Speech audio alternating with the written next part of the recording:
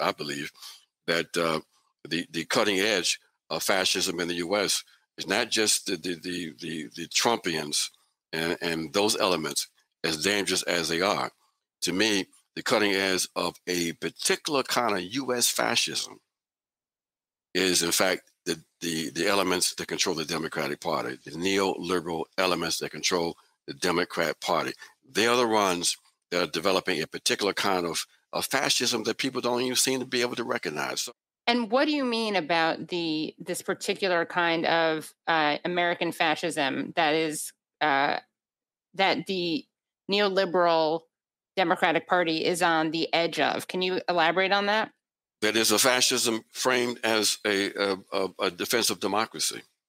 That it is a totalitarianism that seems to be unrecognizable by most of the people who support the Democrat Party.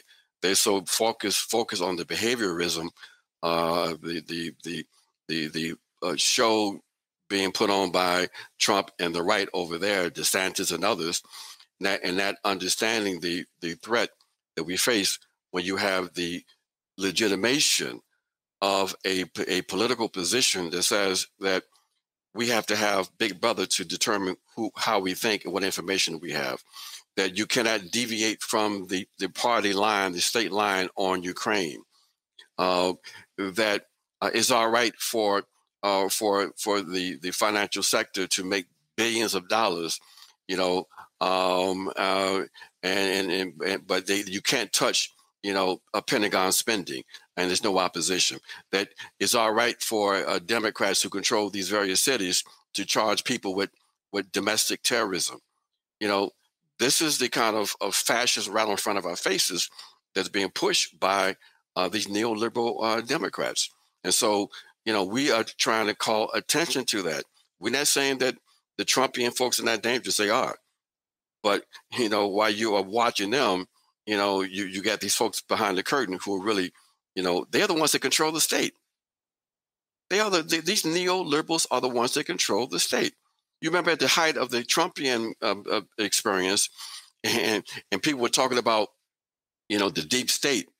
And then the liberals, that's, the deep state, it doesn't exist. But then you had the identification of the opposition in the Trump administration. And they referred to them not as the deep state, but as the steady state. What in the hell is that? If that's not the deep state, okay?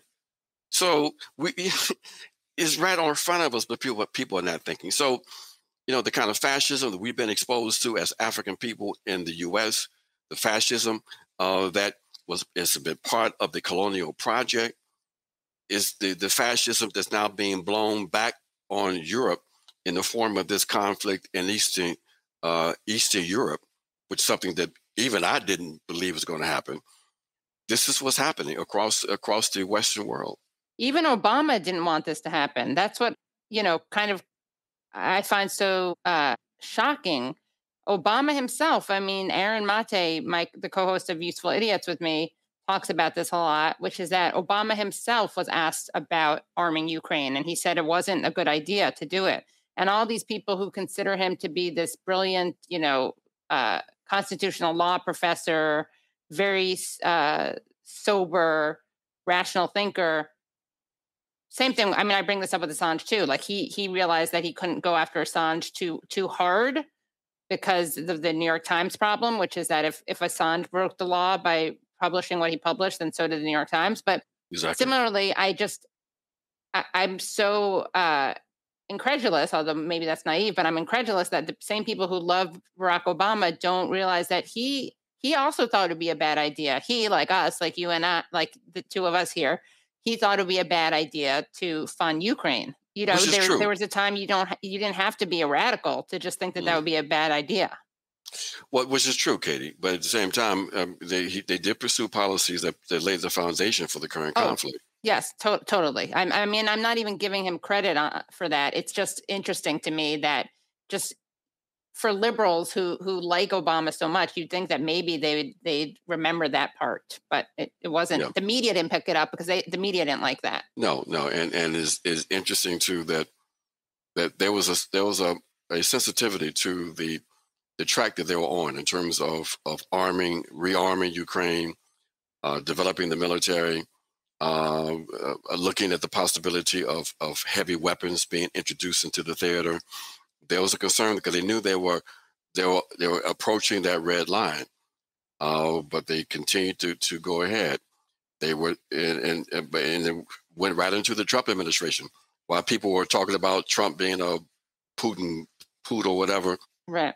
he made decisions to allow for even more heavier weapons to go to Ukraine.